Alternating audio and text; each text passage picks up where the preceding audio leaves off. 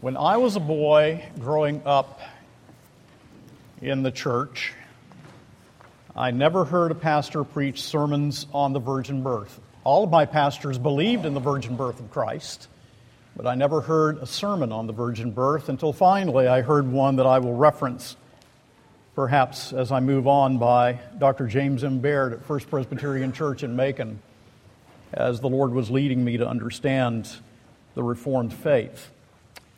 I determined that it would be very important, actually, if not every year, frequently, to preach sermons on the virgin birth of Christ.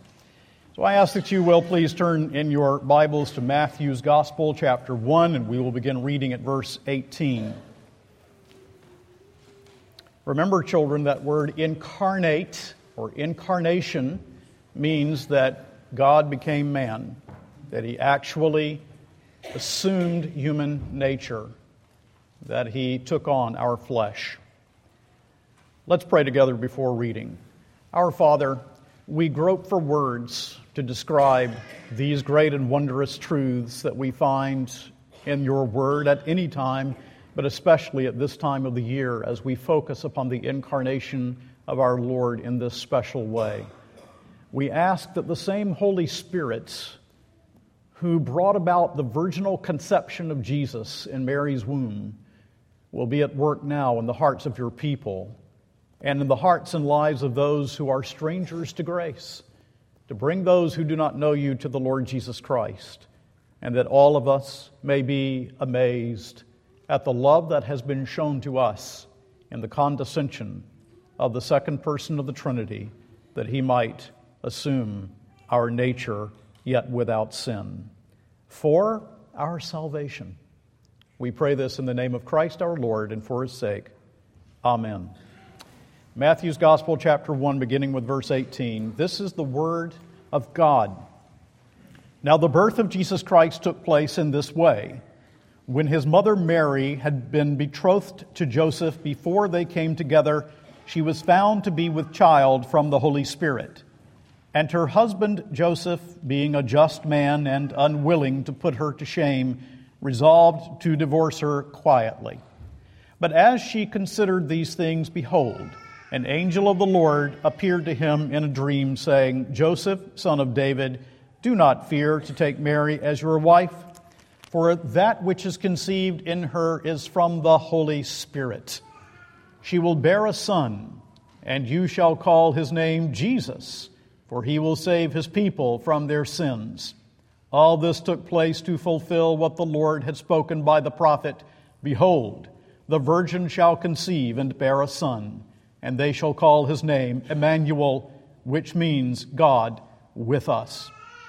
When Joseph woke from sleep, he did as the angel of the Lord commanded him. He took his wife, but he knew her not until she had given birth to a son, and he called his name Jesus.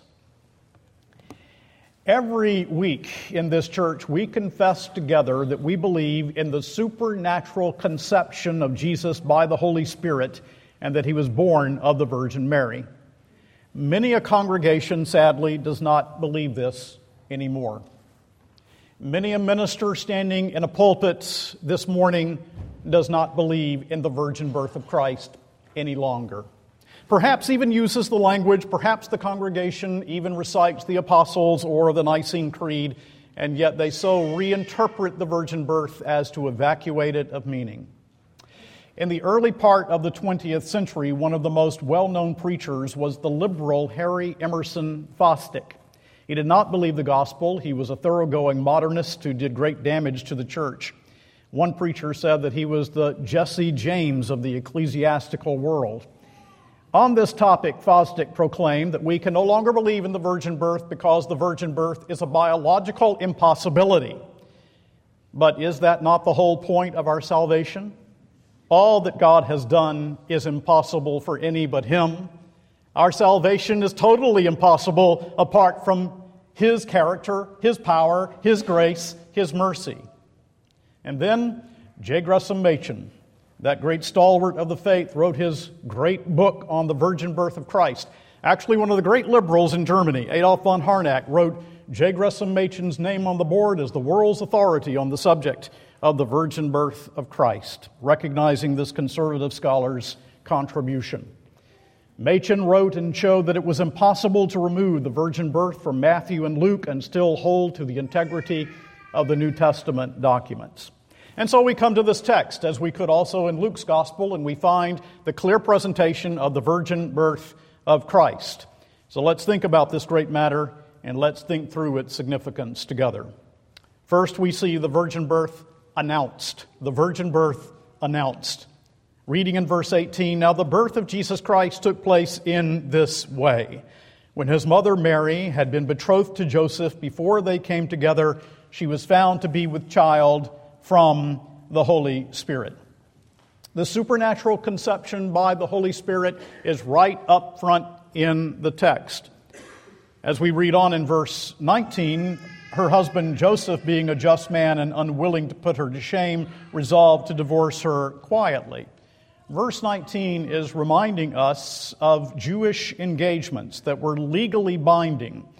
And though no sexual relations occurred, Joseph was considered Mary's husband in a legal sense because of the betrothment. Infidelity would be considered adultery. When Joseph discovers that Mary is pregnant, he assumes infidelity has taken place. But notice his kindness to Mary. He wishes to dissolve the union quietly. Now, as he is perplexed by this, confused, trying to understand what's going on, it's in the midst of this that we have the angel's announcement in verse 20 and in verse 21. "But as he considered these things, behold, an angel of the Lord appeared to him in a dream, saying, 'Joseph, son of David, do not fear to take Mary as your wife, for that which is conceived in her is from the Holy Spirit. She will bear a son, and you shall call his name Jesus, for he will save his people from their sins.'" The angel of the Lord comes. The second time there is an explicit reference to the virginal conception of Jesus by the power of the Holy Spirit in these short verses. He speaks to Joseph as son of David because God is about to send his son of David's line, the king. He speaks of Mary as your wife because he wants him to go on with the marriage. And when he says to Joseph that he shall name the child, he shall call the child Jesus, for Joseph to call the child's name means that he is accepting this little baby as his adopted son. What condescension! That the second person of the Trinity, God himself, would actually assume human nature. This second person of the Trinity in fellowship eternally with the Father and with the Holy Spirit, now condescending to have an adopted father. The important thing for us to note is this: Mary conceived by the power of the Holy Spirit, not naturally, but supernaturally. There was no human instrumentation. There was no human father. She conceived not naturally, but supernaturally by the power of the Holy Spirit. She is to bring forth the Savior. So these things are inseparably connected: the supernatural conception of Jesus and the supernatural salvation of his people from our sins. Your salvation, then, is dependent upon the virgin birth of Christ. How important is it? Let me repeat. Your salvation is dependent upon the virginal conception and sinless birth of Christ. Let me ask you a question. Do you see yourself to be a sinner? Have you ever acknowledged yourself to be a sinner in the presence of a holy God? Do you see yourself to be so needy that it required a virgin birth to save you? Do you see yourself so needy that it required the supernatural intervention of God in order to save you from your sin? Let me tell you, I do. As the Holy Spirit has opened my heart to me, I know that I could not be saved apart from the supernatural intervention of God. No other way. No way.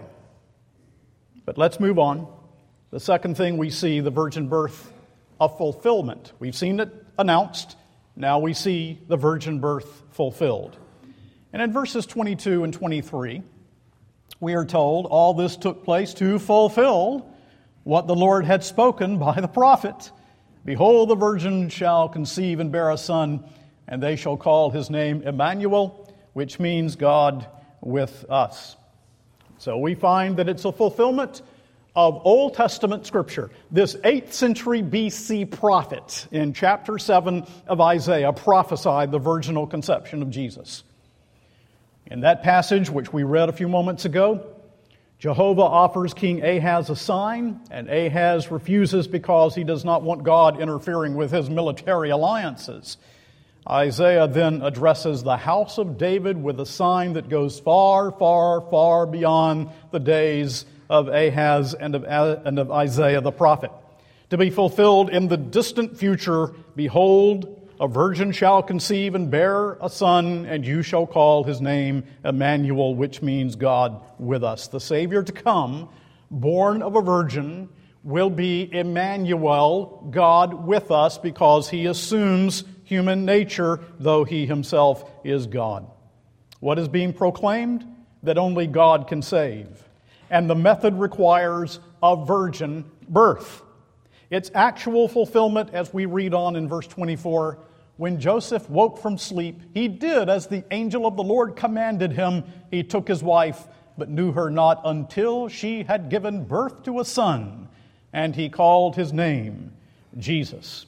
And so Joseph trusted God, believed God, obeyed God, reverenced God's name.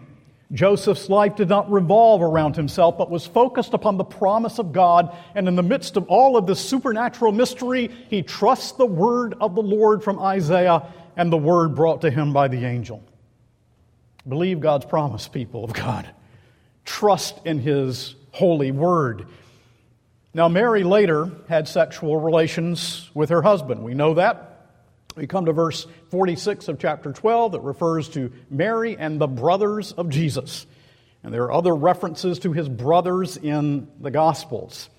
The idea of the perpetual virginity of Mary is something that has been added to Scripture by Roman Catholicism, as they've added many things, and many dangerous things, actually, to Holy Scripture, but it's not found in the Word of God. But at this point, Mary is a virgin. She has not known a man. And this holy child is conceived by the power of the Spirit. The third thing we see as we move on is the virgin-born child, his name. The virgin-born child, his name. And this is very crucial. We've seen it in verse 21. Look again. She will bear a son, and you shall call his name Jesus, for he will save his people from their sins. Now, the name is integral to the argument. It is essential to understanding who this child that will be born of the Virgin Mary is.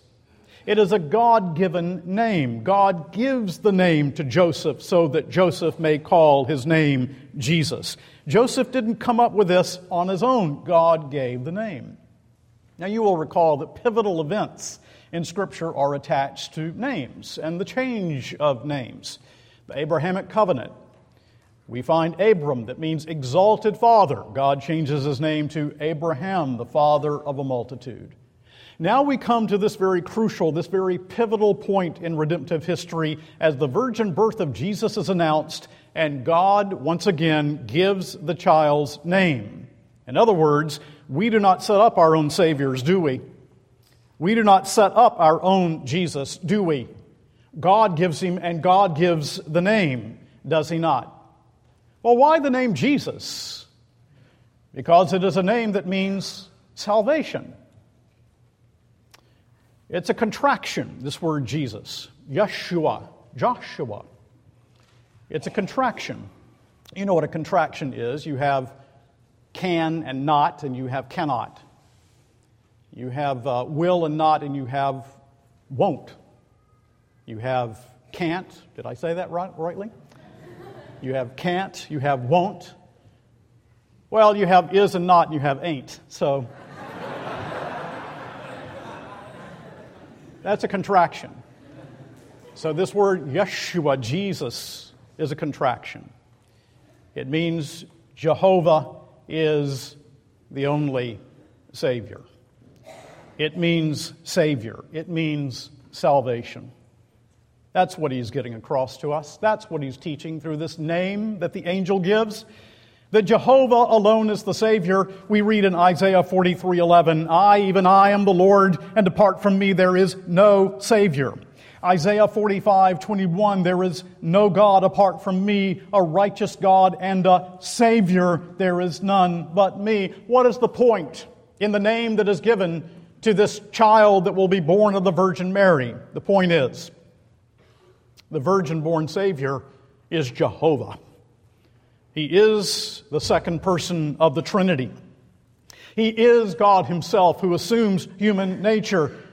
It is the name that saves. You shall call His name Jesus, for He shall save His people from their sins. It has the ring of divine sovereignty about it. He will save His people. He has a people, and Jesus will come and actually redeem and save those people given to Him of the Father before all worlds.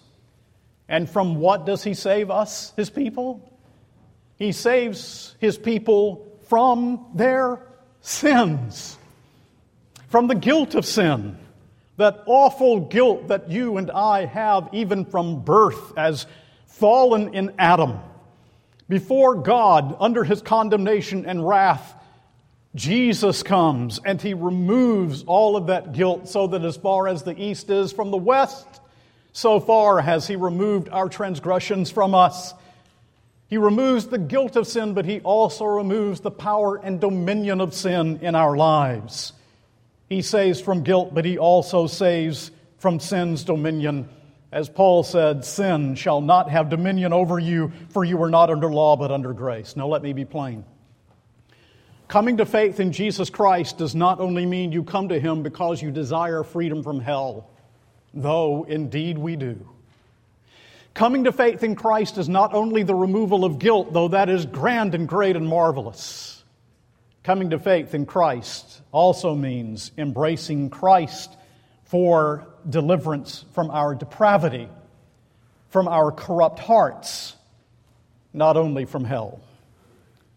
And if one has not embraced that Christ, he has not embraced Christ. For one to say, I embrace a Christ that removes my guilt, but I could care nothing about removal of the corruption of my heart, that person has not truly trusted in Christ. When you come to Jesus, you trust in Jesus who removes guilt, but also who removes the sinful inclinations and disposition of the human heart. Have you done that? Have you trusted in Him?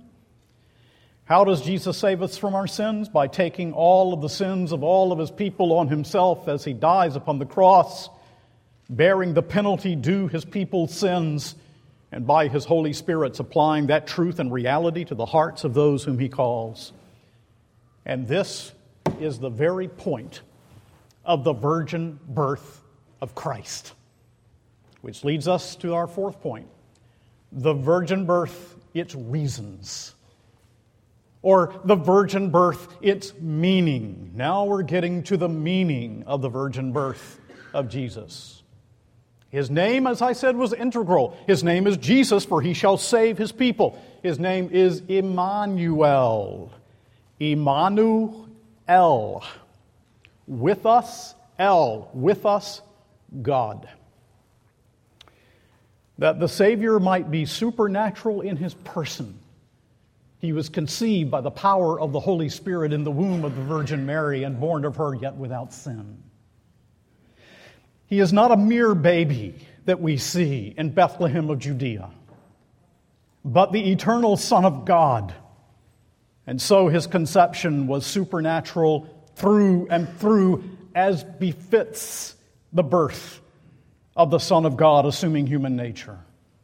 At no time was the supernatural suspended in order that the Savior might be born without sin. Because you could not have a Savior or a Redeemer who Himself was a sinner. Jesus' birth was preserved from the defilement of original sin. You and I are corrupt from birth. We are fallen in Adam. We are sinners from birth. The Scriptures are so plain about that. We call it original sin, the corruption of our whole nature. But Jesus' birth was preserved from the defilement of original sin. He could not be subject to defilement. He could not be participant in human depravity and also save you and me from guilt and the power, dominion of sin. So why the virgin birth? Why does Matthew stress it? Why does Luke teach it? Why did God reveal it to us in the Holy Scriptures? Because He is Jesus. Because He is Emmanuel. So that the incarnation could become a reality. So that God actually could assume human nature. That God could really condescend and become man.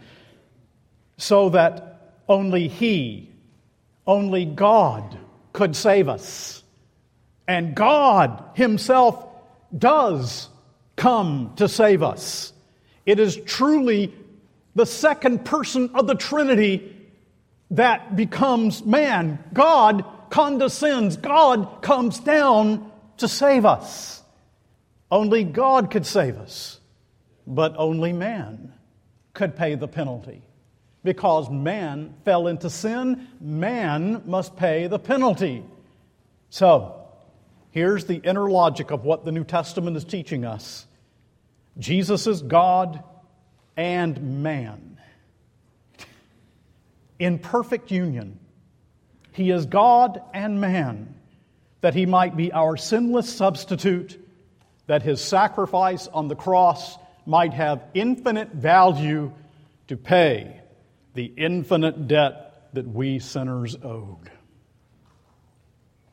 That's why Christmas. That's what Christmas is all about.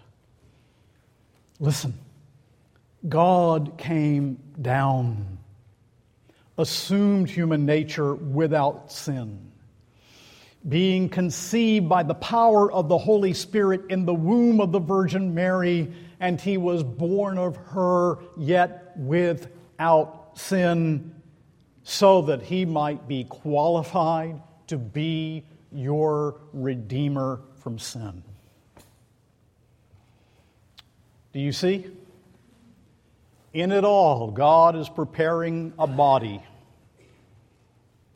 to go to that cross, a human being to pay that penalty, but one who also is God, so that when He pays that debt that we owed, His debt, your debt, my debt, is paid in full because He is God in perfect union with humanity, and the infinitely valuable sacrifice of Jesus avails to remove our sins. Now I ask you, is that not wonderful? Is that not marvelous? Isn't that not? Is He not the unspeakable gift? So I ask this next question. Our fifth point. Is the virgin birth essential? Is it essential? I shouldn't have to ask that, but I've told you, many a congregation no longer believes it. Many a minister no longer believes it, no longer preaches it, no longer believes it. But the answer to the question, is the virgin birth essential, is this: yes. Unequivocally, yes. No equivocation, no hedging, no qualification. The answer is yes. It is in God's Word. It is indispensable. It is part of the offense of the gospel. It is indispensable. And it is a part of that grand work of salvation accomplished by the God-man. It's inseparable from His deity, from His humanity. The virgin birth, the sinlessness, the atonement of Jesus, it's all a seamless garment. So if you remove one thread from that garment, it all begins to unravel. If you remove the virgin birth, you're going to next question the deity of Christ. You question the deity of Christ, you have no incarnation, no God assuming human nature. No God assuming human nature, you have no cross. No cross, no salvation. Yes, it's essential. Absolutely essential. Does anybody else believe this? Well, sure. Let me give you an example of somebody that I can quote today, not the 18th century or today. Here's our friend Al Mohler. You know Al Mohler, president of Southern Baptist Theological Seminary. Should be a friend of ours. He's a good Calvinist. Here's what Dr. Mohler has to say about this. Dr. Mohler blogs. I don't blog, but here it is. Can a true Christian deny the virgin birth? The answer to that question must be a decisive no. Those who deny the virgin birth reject the authority of Scripture, deny the supernatural birth of the Savior, undermine the very foundations of the gospel, and have no way of explaining the deity of Christ. Anyone who claims that the virgin birth can be discarded even as the deity of Christ is affirmed is either intellectually dishonest or theologically incompetent. Several years ago, Cecil Sherman, then a Southern Baptist, but later the first coordinator of the Cooperative Baptist Fellowship, stated, "A teacher who might also be led by the Scripture not to believe in the virgin birth should not be fired." I don't know if you heard that. Let me read it to you again. This Baptist leader says, "A teacher who might also be led by Scripture not to believe in the virgin birth should not be fired." Consider the logic of that statement, says Dr. Mohler. A Christian can be led by the Bible to deny what the Bible teaches. This kind of logic is what has allowed those who deny the virgin birth to sit comfortably in liberal theological seminaries and preach their reductionistic Christ from major pulpits. Christians must face the fact that a denial of the virgin birth is a denial of Jesus as the Christ. The Savior who died for our sins was none other than the baby who was conceived of the Holy Spirit and born of the Virgin. The virgin birth does not stand alone as a biblical doctrine. It is an irreducible part of the biblical revelation about the person and work of Christ. With it, the gospel stands or falls. He's absolutely right. So I press upon every believer in Jesus Christ here. Your duty, not just my duty, not just your elder's duty, not just your deacon's duty, your duty. Every believer here, I press upon you your duty to insist on doctrinal purity, and especially where the person of Christ is concerned. I press upon you your obligation.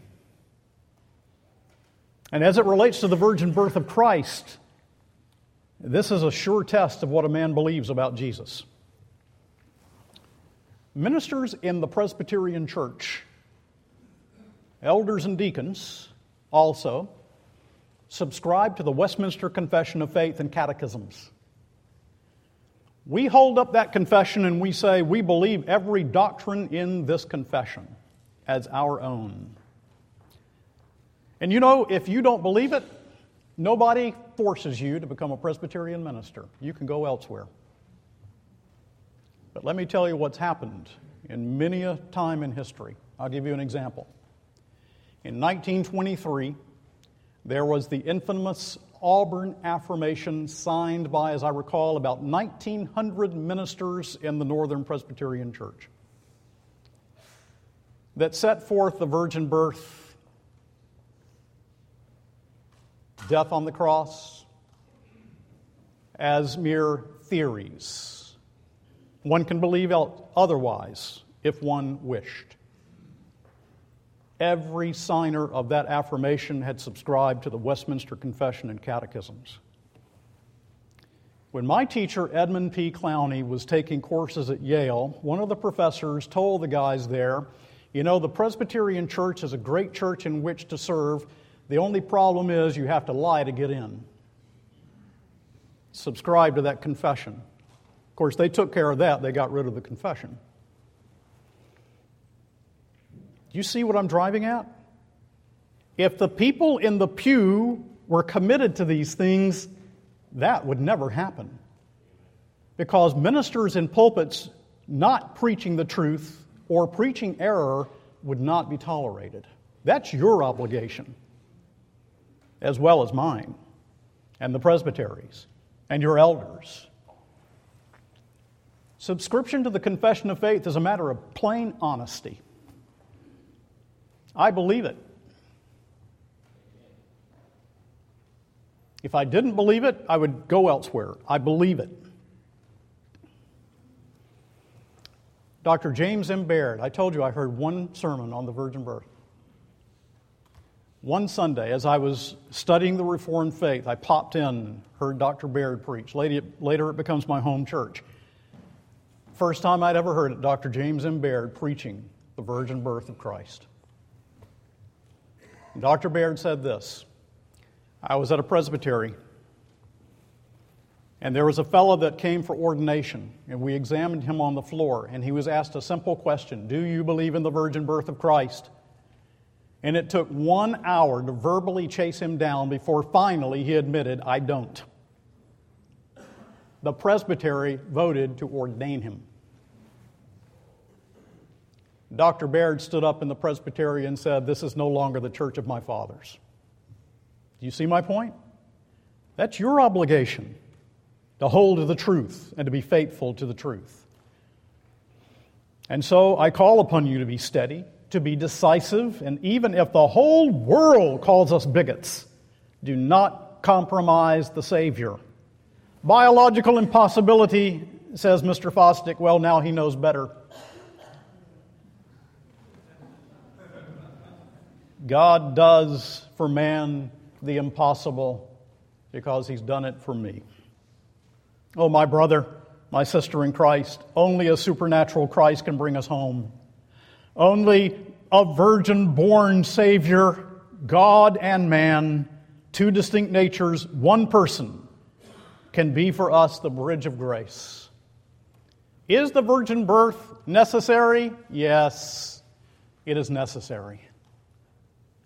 But my unbelieving friend, I want to say to you, if you do not know Christ and you are here today, this virgin-born Savior is necessary for you, essential for you.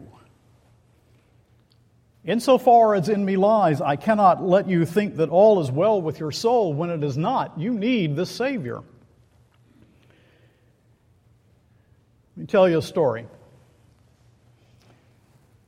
A young man once said to D.L. Moody, Mr. Moody, I cannot become a Christian because I do not believe in the virgin birth of Christ.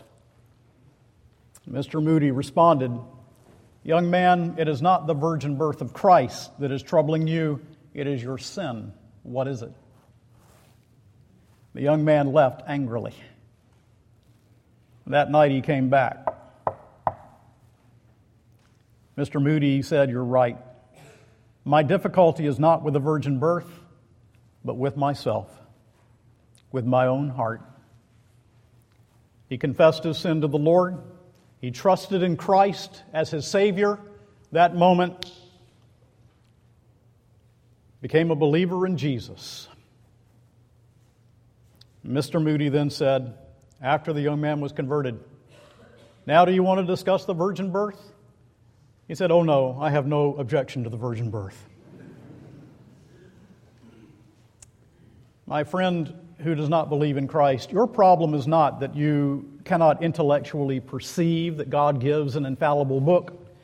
Your problem is not that you cannot intellectually perceive of a virgin birth or the atonement on the cross or Jesus' resurrection from the dead. Your problem is the problem that all of us have. It is the problem of your sin. And sin is the atmosphere in which you will think until you come to know Christ by the Holy Spirit's work in your life. But if that Holy Spirit blessedly causes you to see that you have an impure birth, that you were conceived in iniquity, that in sin our mothers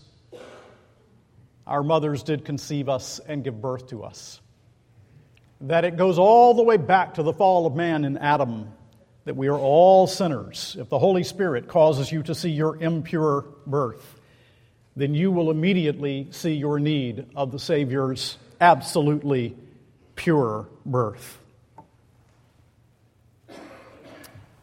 And I want to say to you, my unbelieving friend, that I need precisely the same thing. And so does everyone in this room. And so does everyone in the world. We need a sinless Savior who can be the Savior to remove our guilt and the dominion of sin. Isn't that right, people of God? Don't you need the pure birth? Could you be saved without the pure birth? Could you be saved by a Savior who himself was sinful just as you are? No Savior there. And so we sing at Christmas, Christ by highest heaven adored. Christ, the everlasting Lord. Late in time, behold him come, offspring of a virgin's womb. Veiled in flesh, the Godhead see. Hail, incarnate deity, pleased as man with men to dwell. Jesus, our Emmanuel. And God's people said, Amen.